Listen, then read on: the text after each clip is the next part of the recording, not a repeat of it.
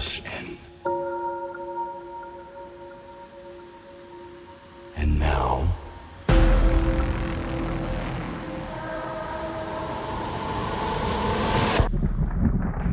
you are going to have to let us stay. Let me just give you this advice. Song title. Hey Dude. Hey Dude, are you sure? Hey Dude.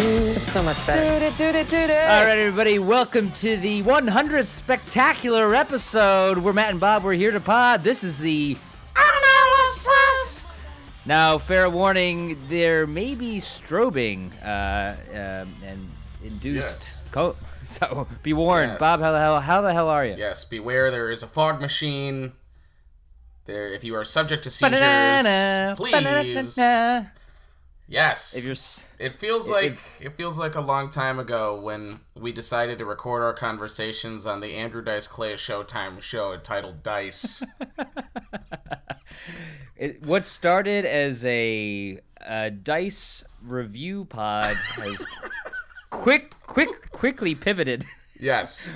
Quickly pivoted into a everyman's podcast about what's streamable, what's in the theater, and just a great run of Case 4s and Rushmores of favorite films and genres. It's really a movie hang, and that's what we're trying to do now. And we're not experts, we don't pretend to be, but we're people that are opinionated at least, and the goal is that people can come and sit in and listen to our show, and it's almost like you're hanging with your buddies and talking about movies and TV. So yeah, I mean the goal is to be like, hey, I wonder what my buddies think of this and if I should waste my time or not, and that's kind of the goal. Yes. As opposed to like, let's hear what these nerdy experts have to say with their witty remarks and their impossibly deep reference level.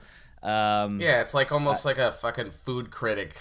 Like the Ratatouille. What was the name of the Ratatouille? The snooty food critic guy. There's movie critics that are out there like that, and they have podcasts, and that's not really us. You're probably gonna get a lot of fart jokes. You're gonna get inside baseball references that you guys probably the listeners don't always understand, but it's fun, and I've been happy to kind of archive all this stuff. It's fun to go back and listen, and as we kind of transition through life, to be able to have all these conversations in a vault somewhere, and 100%. So I mean, stuff like On the Ringer, our boys at the Watch, the Andy Greenwalds of the world, Chris comes Ryan, to mind. We're just like, if you can find a way to diss on True Detective 1, I don't need to listen to your opinions. Yeah, really. That's a good point, man. It's like you may be a little too cynical. But 100%. Yeah, but anyway, we're here. Fun. And if you're a new listener, please, I encourage you guys to like and follow and give us a review even if you'd like. So welcome in if you're new, and if you've been here for a long time, thanks for always coming to the hang. Thanks for putting up with the seizure or the strobing-induced seizures. Thank you. We definitely got a lot of strobing going on in Stranger Things season 3. I think I thought this got back on track. I kind of thought season 2 was a dud in a few ways, and it kind of didn't get me hyped to see season 3 as. How did you feel about it? Just kind of general. I don't know. I can't remember much of season 2 now that I'm thinking about it in this moment. But I thought that this show. First, let me say, we know that we're a little late to the party, and we're not going to bog this episode down with a ton of analysis on this because there's just so much out there in the ether right now in the world. So, but I did think that there was a lot of parts of this season that I really liked, and I think this show in general I really get down with. I like Stranger Things. There were some problems with it, and we'll get to that in a minute. But overall, I thought I'm always just amazed at the production design and the level of elements. That the 1980s mall that they recreated is just amazing. The mind flayer monster that just goes into that was incredible. I love all of the characters, and what they did with the characters this season take it or leave it, but I really enjoy a lot of the performances, and it's throwback and it's nostalgia. But it doesn't just lean on nostalgia. If it was just nostalgic, I don't think I would keep coming back season after season. But it has that right amount of nostalgia, and especially because like that was kind of movies that we came up on, because we were we were mid '80s kids, but those were kind of the ETs of the world, the whole Spielberg canon I mean, in a way, I mean, this is or even just like Stephen King stuff. Those were some of the first horror movies we were watching, I mean, this is definitely a love letter to the 80s, and there's all these Easter eggs that I've probably missed. Like the fucking Terminator walking around, the Russian Terminator. No, that was a bit obvious. But yeah, I was going to kind of like put to you a few, like, hey, do you think this was that? And we definitely got a Terminator lookalike. I don't know if you caught this. It was a really cool kind of nod to Spielberg where Hopper, they're searching around and he's got the gun. And then like the gun comes into shadow comes into the light, and like just the gun is in shadow, and it's very like that first shot of Raiders of the Lost Ark where you just see his hand come up in the shadow, and it's got the whip. That's like little stuff like that here and there. Yeah, and this season played a lot with relationships in general, which I appreciate. It's not just Monster Mash, but they played a lot with familiar relationships, whether it was Billy and his sister, or whether it was the Hopper and 11, Elle, and kind of the father-daughter thing, but then also just romantic relationships. And really at its core, the show starts to, it's about these kids and coming of age, and this season really started to lean into, there's some kids that want to hang on to certain parts of their youth, and there's other kids that are growing and developing out of that, and that's just you can recall the time in your life, and I appreciated those elements to this season specifically as well. Yeah, I guess the main drawback to 2 was kind of that expanded universe of the other kids, number 8, who and then that was a huge misstep. That was a huge fucking misstep. I mean, it kind of reminded me of the third Spider-Man, where we get emo. Tobey Maguire, evil Peter Parker, yeah. So then we had emo 11. So I think this was like, all right, let's just get back to what worked really well. And they took a swing there, they missed, and they said, okay, we're just gonna completely there's 11's got some friends running around out there, but everyone hated it. We're gonna keep moving. Yeah, that's just forget about that. Oh, okay, move on. Yeah. Do you?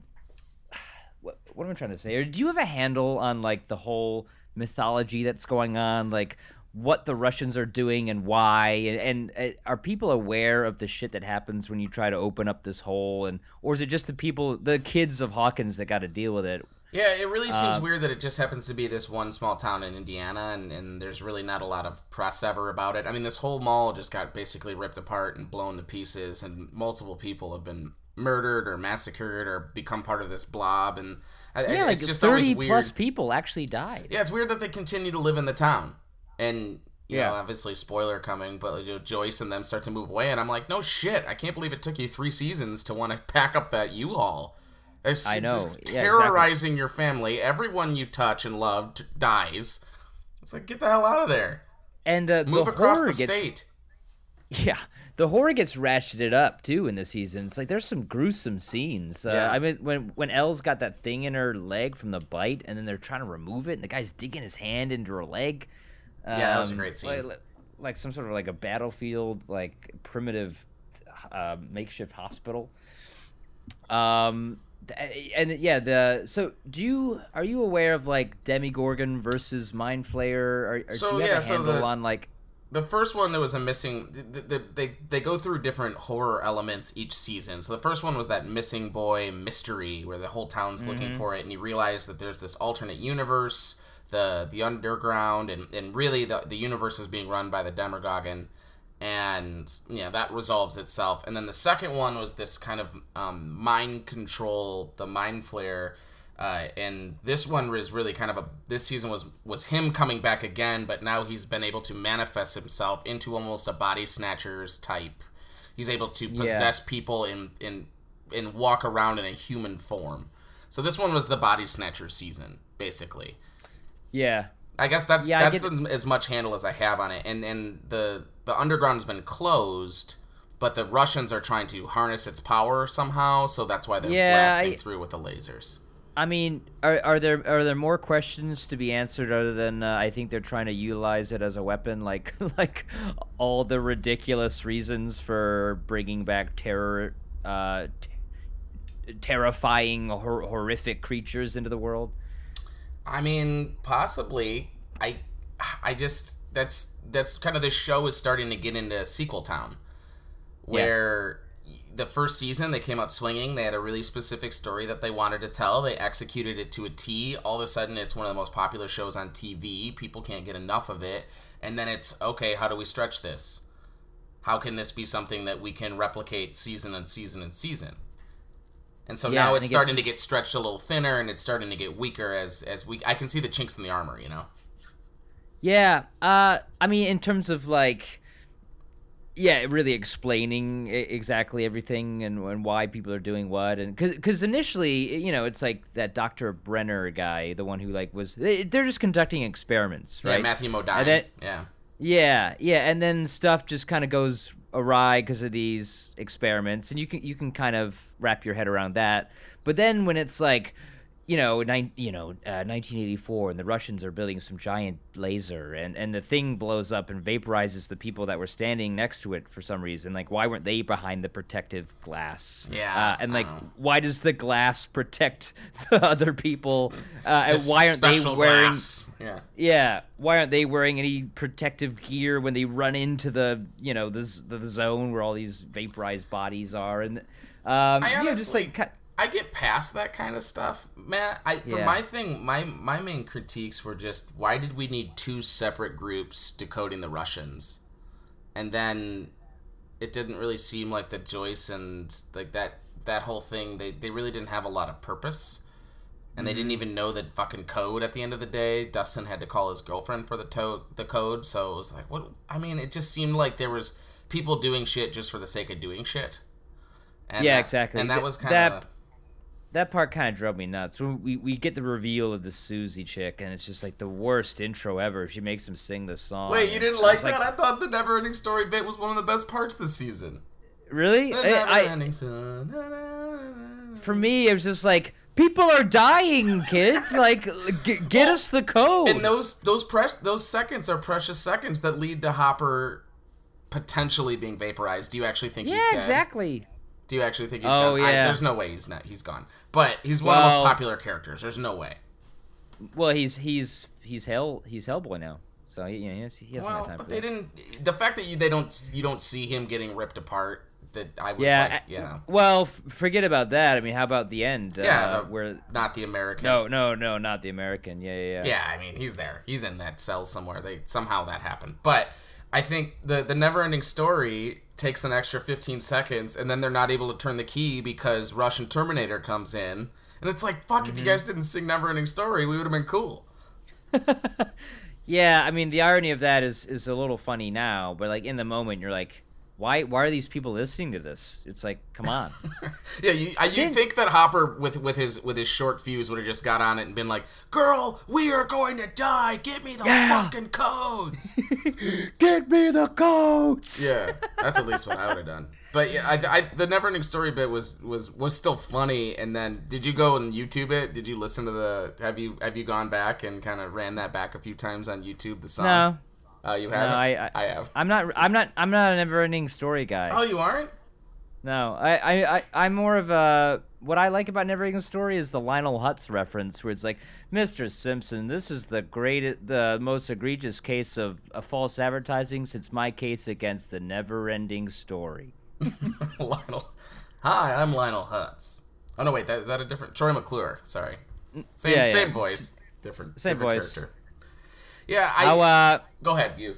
No, I was just gonna. How great is David Harbour? Think about getting on to Jim Hopper real quick. Do you think he's the star of the show? Yeah. Who do you have as your MVPs? So favorite character, I always go Steve Harrington, only because I had Steve the Hair Harrington. I like that this show does this, where it presents to you a character arc, like a stereotypical character, and then they turn it on its head, and they constantly do it. They did it this year with the 100%. Russian scientist. And all of a sudden he becomes this lovable, slushy drinking dude, and you're like, oh, I totally thought they were going to just hit all these typical beats. And Steve, like, he's become this awesome, lovable character, and I thought he was going to be jerky boyfriend. And so just his evolution as a character I've always enjoyed. And then I thought the Steve and Robin character development this year was totally earned. I thought it was the most earned of any of the relationships throughout the season. So Steve and Robin. Yeah, I just thought that the reveal and the conversation they had while they were doped up from the Russian drugs, I thought that was a great scene. Yeah, all that stuff was great, and like the reveal of her, being gay and that whole stuff. Yeah, I mean all that stuff felt great. Yeah, it was super earned, and his name's Joe Carey. I have right here, Steve Harrington. Yeah, he does a great job. I was good actor. I guess yeah. The kid actors can kind of only take you so far, and they're Millie Bobby Brown's amazing. She's a fantastic actress. 11, the girl who plays 11. Oh God, yeah, 100%. Yeah, she's killing it, and everyone else is now kind of like in their awkward phase. So I think the kid who plays Dustin's really talented as well. Yeah, I mean, you put it up on the Instagram, but what do you think is the better tandem, the Joyce Hopper or the was it Harrington and Dustin? Well, now it's no longer just Dustin and Steve, because you've got Robin in there, plus you've got Erica, the new little sister, and she was hilarious. I thought overall that whole Scoops Ahoy team, I thought definitely was my favorite. A lot of the normally I would say Joyce and Hopper, but a lot of their stuff I was just kind of, let's get back to it. I'm kind of all set on Winona Ryder in this show. I mean, she gets first billing. The Stranger Things comes up, and then Winona Ryder's the first name out of the gate. Yeah, I know. You can tell that's in her contract. 100%, which is so like, I don't know, what 1920s Hollywood, like first billing demands. I just the character is annoying to me, and it always was. And then I forget the guy's name, but the guy that's doing all the Russian translating. Oh yeah, his name's Brett Gelman. Yeah, he's hilarious. The dude. He's in Other Guys. The Christina. Oh, really? You come back and you fuck my wife. Christina. Her name's Christina. Are you deaf or are you dumb? That guy. He's also in Fleabag. I've been watching Fleabag. This week I started watching right? Fleabag. Yeah, and he's great in it. And it was so weird because I just got done watching Stranger Things, and then here's this motherfucker again, and he's playing the same asshole. Same guy. Yeah. Same idiot. Yeah. Bald Eagle. Yeah, Bald Eagle. Oh, that was a good bit. Good bit. Yeah, making him his call sign Bald Eagle. But when he calls them out and essentially completely strips them bare, I'm like, yes, that's what we're thinking. Like, just get over it. Yeah. God, you know what I mean? Like that. Fuck each other or don't. Yeah, just let's move on. Let's get back to the four kids. Yeah, the Joyce's love interest thing. Just I hope that they know no one cares. Nobody cares about who's in love with Joyce, but that's part of the show. Yeah. Overall, so how aware are these little Easter eggs? I haven't really looked up any sort of a list, but I did appreciate. I mean, I get the really obvious ones, but not the nuanced ones. How about Paul Reiser as the kind of reprising his role as the guy from Aliens who just wants to bring the thing out into the open against everyone else's wishes? Well, and then they're using old 80s stars. Carrie Elwes is the mayor. So they're even going back to now these kind of older ominous. Although to be fair, I only really know that guy as the Claw, or the guy that tries to do the Claw in Princess Liar Bride, bro. You don't You're remember afraid of it. Oh, of course, Princess Bride. But I couldn't help but thinking of Liar Liar. You're afraid of the Claw. It's coming to get you. Here comes the Claw. Of course, Princess Bride. Yeah, I'm an idiot. I recently saw Yeah. I recently saw a meme that was Jim Carrey holding up the claw. You know how he would grab his hand and pretend Yeah, that he yeah. was, and then it had a white claw on it. So like, here comes the claw. Is White Claw is that a nationwide phenomenon now? I've seen it's it at a few outselling. barbecues. Yeah, it's outselling craft beer. Any of the craft beers are being outsold by White Claw right now. All comeback of the year, the Mike's Hard Lemonade is the distributor of White Claw. Oh wow. Yeah, nobody. So they people drink that ironically, and then here's this thing, and I was at a birthday party this weekend, and people are just they sell them at bars. It's a huge thing. Guzzling. Yeah. I mean, they're almost making up for the fact that it's lower in alcohol by drinking so many of them. Yeah, that's basically what I do. Anything diet, I just drink twice as much and just end up being an asshole. Speaking of comeback of the centuries, I heard that they're bringing back the new Coke as a promo for the show. Oh. I don't really know anything about New Coke. I thought it was like clear, but maybe I'm thinking of that was That's like Crystal Clear. Pepsi. Yeah, Crystal Pepsi. Yeah. But New Coke was like, oh, people are drinking Pepsi because it's sweeter. Let's change our formula, and people hated freaked it. out, yeah. And then they were able to bring back Coke as Coke Classic, and that's when they took off. Interesting. So I was reading an article about it. It was kind of like some people consider it like a marketing ploy, but it's absurd to think that people would like let's self-sabotage just so we can pull be the phoenix from the ashes. I don't think any marketing board is no, putting that probably up on not. an easel. Well, and then in the movie yesterday, Coke doesn't exist anymore. You can only drink Pepsi. What a segue. Well, real quick before we segue to yesterday, another couple bits that I did not jive with. Karen Wheeler being into Billy and the whole subplot of her maybe cheating on her husband. Waste of time. That was all of that stuff was waste of time. And then that was pretty much my big gripe. And then, of course, I hit it, but I'll say it one more time. Joyce and Hopper didn't really care too much about all of the flirtatious. And I think even just in general, just recycling the Mind Flayer, I would have liked to see them have a new monster come through instead of the Mind Flayer figuring out something that he can inhabit bodies, because the Body Snatcher thing just didn't play as hard for me. But overall, I'd probably give it a B. I don't know, man. I mean, because we end season 2 with, like, what's his name, Will, seeing this monster in the Upside Down, and then for that to kind of manifest itself, I think was the natural progression of that story arc. I'm not really remembering how he kind of first did it. I think because he got Billy first. Well, what happened was they did an exorcism, and they got the because he doesn't like heat, so they put him in basically a burning room, and so he evaporated into the world, and then he like was able to make adjustments. I did like what they did with Billy. I thought I like to leave on that is that I thought that they did a really nice character arc with him. And again, took the character to a few new places and gave him some backstory and some perspective. And in general, I like what they did with Billy the villain. Yeah, and showed him like he was happy once when he was like having a nice day at the beach with his mom, who then was killed by the dad. I didn't really catch that. Are we supposed to believe that like they just got divorced, or he beat her and she? Yeah, I mean, what happened? What happened to the mom? He was abusive, and then the mom left, so he was left with this dad. Oh, that's right. Yeah, that's right. Anyway. But yeah, so New Coke, and transitioning into the movie yesterday. So we each went and saw the Danny Boyle film where guy gets knocked on the head and he wakes up and he's the only one that remembers the Beatles songs.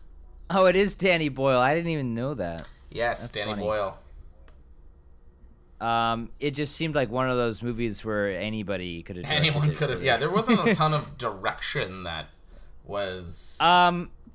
So the trailer I think is a fairly decent ad for what the experience of seeing it is. I was like, oh, this will be fun and probably not that great, but you'll get a good soundtrack out of it, and based on the trailer, it looks like this guy can sing pretty well, and so I was into it. I was really anticipating this movie. What'd you think?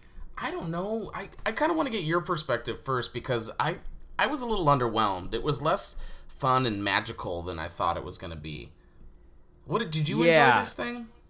I did. I just had some problems with it. It's like it's more than a few tweaks away from being a great movie, but it definitely, there's like the kernels are there for it to be like really interesting. And it misses, and I think that it gets really bogged down. And so, do you know who wrote this movie? Richard Curtis wrote this movie. The guy, so he's done a ton of English rom-coms. So he did Four Weddings and a Funeral, and Notting Hill, and Love Actually, which is one that me and you watch every single Christmas. Bridget Jones's Diary. He's done a ton of these type of movies. Yeah. So, I just, with the writer and the director and the concept and its Beatles, I really thought this movie was going to be fantastic, and I was underwhelmed. I think, man, that's a huge. The guy that wrote Notting Hill. I mean, what a nice love story that is, and that's the main issue with this. Is that you don't care about the relationship between him and the girl at all, and it's not from performance. Not even that. It's just like totally unbelievable and not really fleshed out. And it's like we're.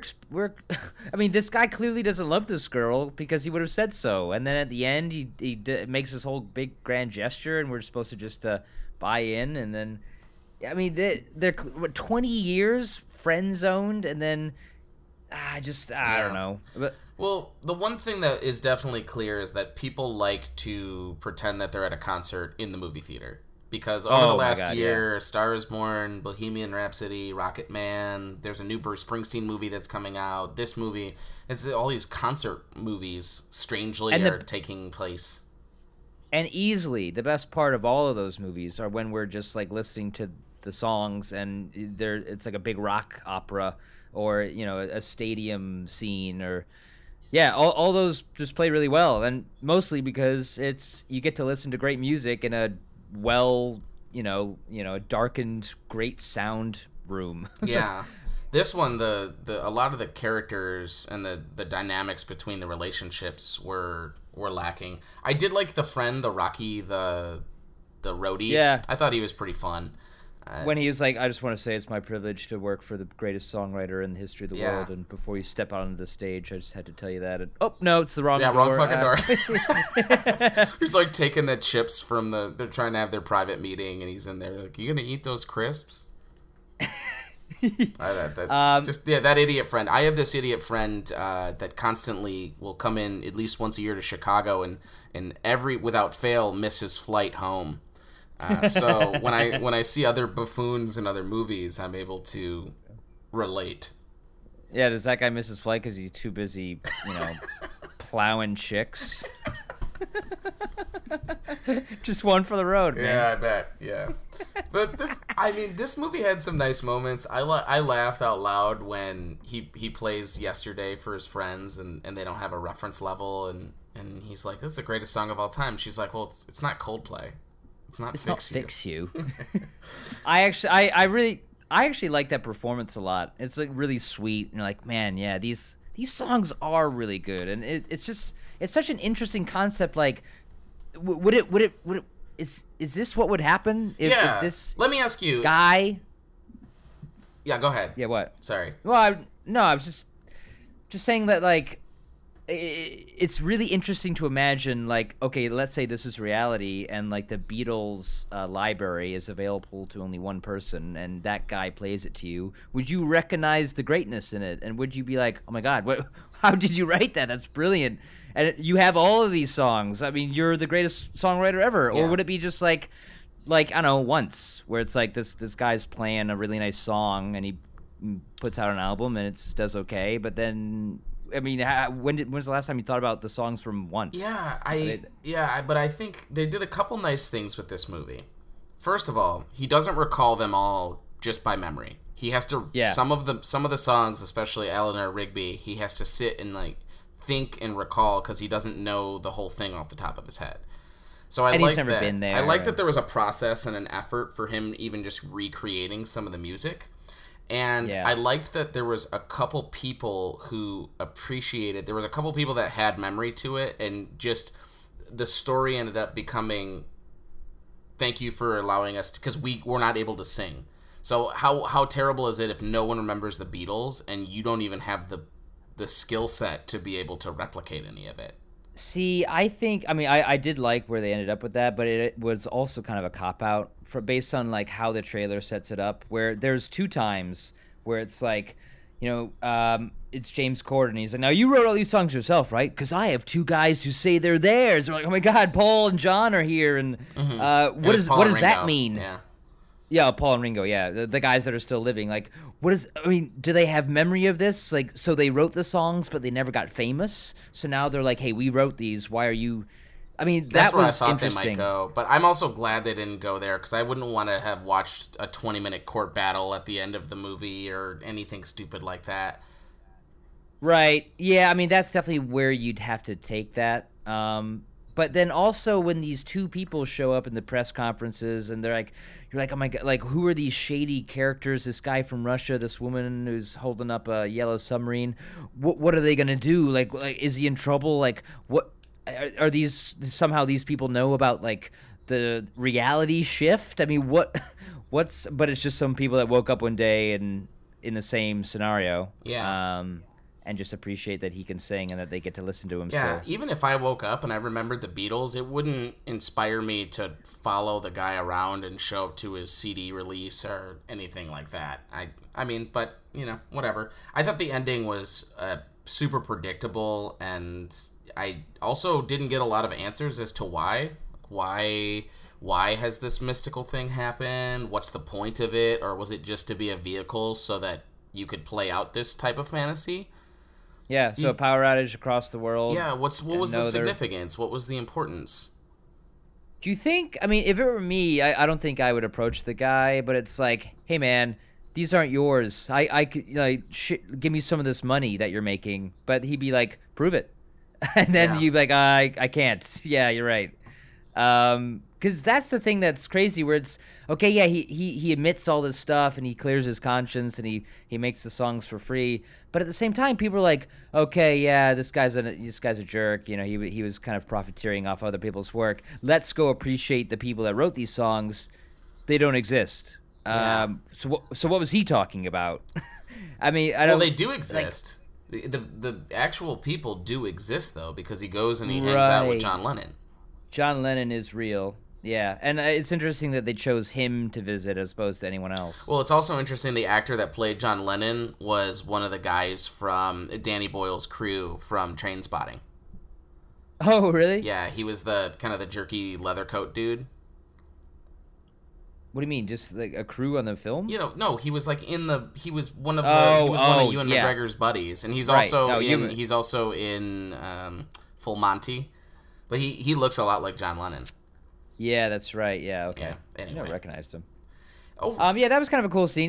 Do you think it was interesting that they have this John Lennon moment? I mean, the fact that, I guess because he was the one assassinated, and then so that didn't happen because he wasn't famous. I think that's kind of like, let's explore that. Yeah, but I think at the same that's time, why we did that one. A lot of the songs they used were very Paul. Yes. You know what I mean? Can I ask, are you who's your Beatle? Are you a George guy? Are you a Paul guy? Or are you a Lennon guy? I guess I'm more of a Paul guy. I mean, some of that John stuff is pretty, but you got their solo stuff's really great too. Like Imagine. I mean, yeah, I like the pop stuff more, even though I do like the folk of John Lennon. What were your favorite use of songs? I mean, like I think Yesterday just sticks out for me. Just because it was kind of the... Well, Let It Be was kind of nice, but then they kept interrupting him, and I did like the outburst. I was like, this is fucking Da Vinci. It's the first people to ever hear Let It Be, and you guys can't get off your fucking phone. I thought that was a nice moment. Just him singing I Want to Hold Your Hand at a birthday party, and kids are just running around popping balloons. I thought that could have been an interesting take on this, too, where despite... He just didn't have the opportunity. He would have had all of this collection, and then just no one would have appreciated it. I thought that could have been interesting too. Well, he kind of has that moment where he's like, "It was me. It wasn't. I mean, I've got access to these songs, and I'm the problem. I'm the reason I wasn't successful." Yeah. But then, of course, the absurd character, who was my least favorite, was like, "Hey, we're gonna steal all your money." And, Kate McKinnon, dude, what was she doing in this movie? What was she doing? It's not a sketch. Like, I honestly don't think she can play a real person. I think that's what it comes down to. I think she is showing the world in this movie that I can't play. Or, I mean, the next movie she's gonna try to show everybody that. But damn, man, you completely felt like you were in a different movie. no one was there to reel her in. I mean, she must have just been like making them laugh on set, and the Danny Boyle just let her go with it. But that needed some serious reining in and grounding. I would have liked it if she would have just played it straight. And man, they took it a completely different. And she's got all these side crack jokes. Hey, when did you realize that your son is way better than you? It's like, oh my god, you are not good. No, no one else is like a caricature of a person. You're like just this absurd, evil, awful thing. It was. I was like, this is.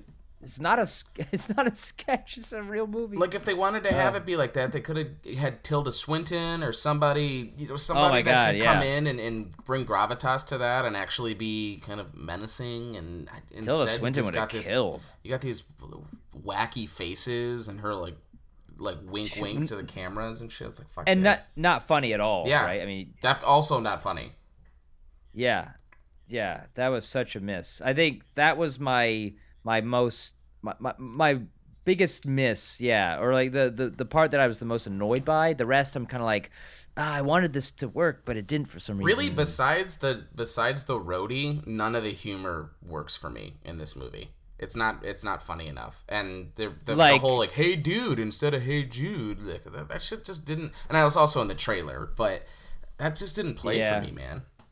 Yeah, no, the humor was not so great. I mean, I don't know. How do you feel Ed Sheeran did? He did okay. I mean, he's really playing himself. I think it's kind of funny that he has his own ringtone. Like, that's obviously a little making fun of himself. And I did like how he referenced your Mozart and I'm Moliere. Yeah. I was like, that's kind of a cool little...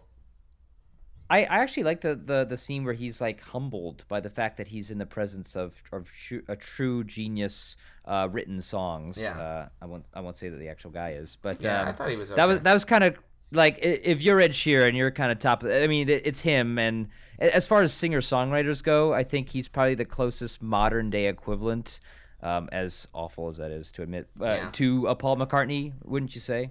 Yes, for sure. I mean, Bon Iver, whatever, but he's not nearly as popular. No, because this is mainstream pop, infuses right into it. Even the song he has towards the end of the movie I was like, oh, this is a great song. Yeah, the one he goes away and like writes real quick. I was like, oh yeah, I would. That would, and then he busts out the long and winding road, and the guy's just like, fuck. That was really funny. We're like, hey, I'm pretty proud of myself. I think this would play on K-Rock, and then just one of the greatest songs that will live on forever. You're an English guy. Your parents are English. Were you always raised on Beatles? Are you a big Beatles dude? Not really. My dad was more into Queen and Rolling Stones and stuff like that. Okay. But I actually didn't really get into the Beatles until Across the Universe. Oh. Which I think this movie kind of wants to be a little bit, or I mean, Rocket Man we talked about as well is kind of aiming for that goal. Because that movie was just so interesting and different, and it took the songs and made them and used them in such a unique way that I'm like, oh yeah, there's all these Beatles songs I'm not really familiar with. Let me go explore the catalog, and that was kind of, for me, that's what kind of got me into them. Mm-hmm. If you could, this was the question I was going to ask you earlier. If the whole world were to not have a reference level to one particular artist, whether it be an actor or a filmmaker or a musician, and then you would have the reference to take over that career, what would that be?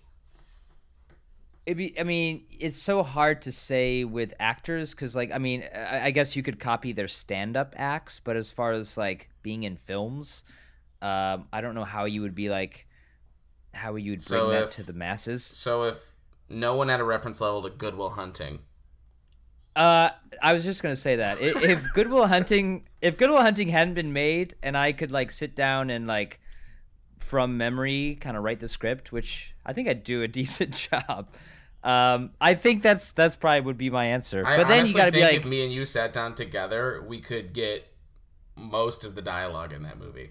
I think we could get pretty close. So what's our goal? We call up Gus Van Sant and be like, Yeah. "Hey, we wrote this."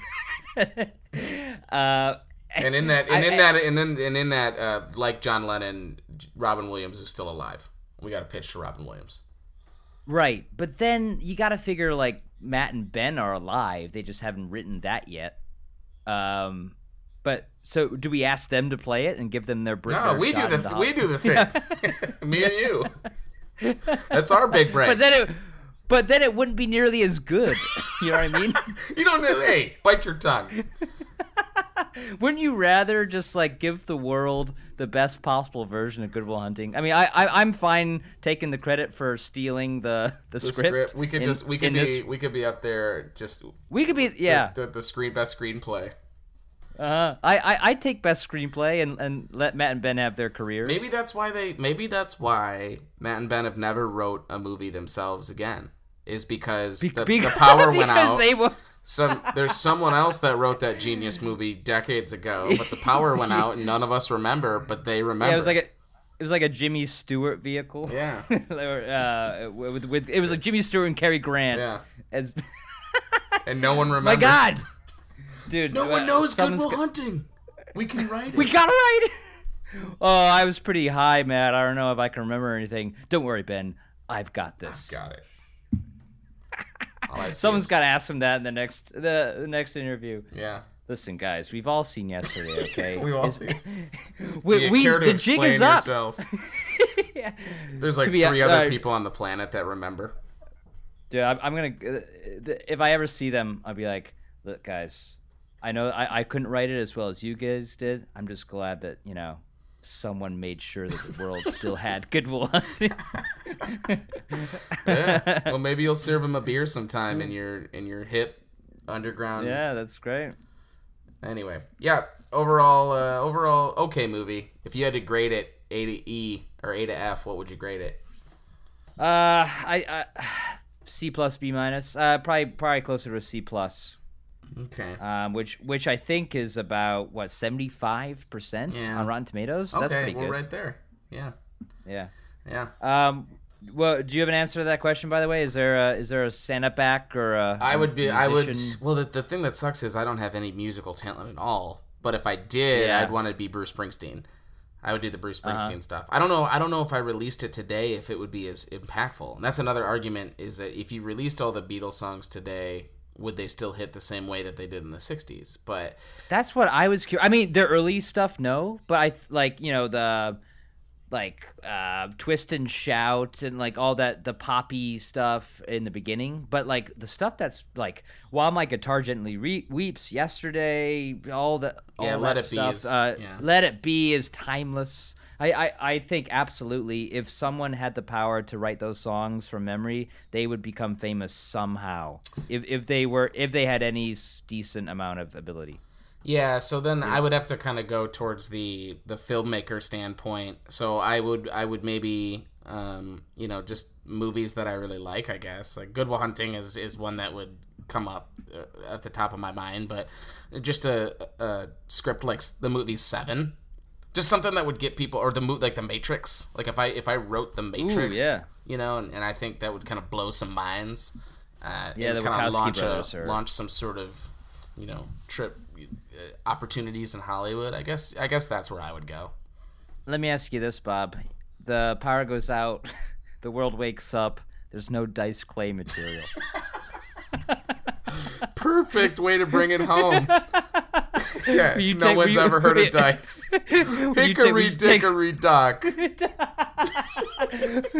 What are you talking about? Why are you doing these dirty nursery rhymes? It's dice. Who? Oh. Oh. Would you go? The next Little day Miss I'm Muffet turns on a tuffet, eating her curds and whey. One came aside her, sat down beside her, he said, hey, what's in the bowl, bitch? Oh! Can you imagine someone trying to bring dice clay's material into the 21st century? You'd end up in jail. Yeah. And then there's that scene where we go to visit Dice. Yeah. We go to visit old Dice, and he's sitting in Brooklyn. He never made it. Yeah, just eating a bunch of bagels. Yeah, we just we look out at the beach and we talk about how his life's been. Yeah, and how great it is, and how satisfied him and his buddy Wheels are. You know, me and Wheels. Well, we're down. We got bingo on Fridays. You know, we're. It's been a good going up. life. Yeah, went up to. Saw the Dodgers. You know, they never left L.A. or they never left New York. You know, because all the fan base. Everybody's here. And if there's no dice, there's no Ford Fairlane. So we would have got to make that movie again, which is definitely one that we could remake from memory. Oh, absolutely! Like, that'd be hilarious. With that said, all right, yeah, this has been fun, man. I think any dice reference at the front and back end constitutes a good great 100th episode spectacular. Yeah, we had to work them in twice. And could you do me a favor and play us out with your favorite little Beatles song? Pick whatever one is your favorite. Oh, favorite Beatles. I thought we were going to go favorite dice. Oh, well, you could play some dice underneath it. What's that song he did that Greg found us? Booga Boogaloo, Booga Boogaloo. Oh, yeah, we're like... Funny Frank fucked his something. Anyway. All right, everybody. Well, thank you for listening. Thank you for listening to all these episodes.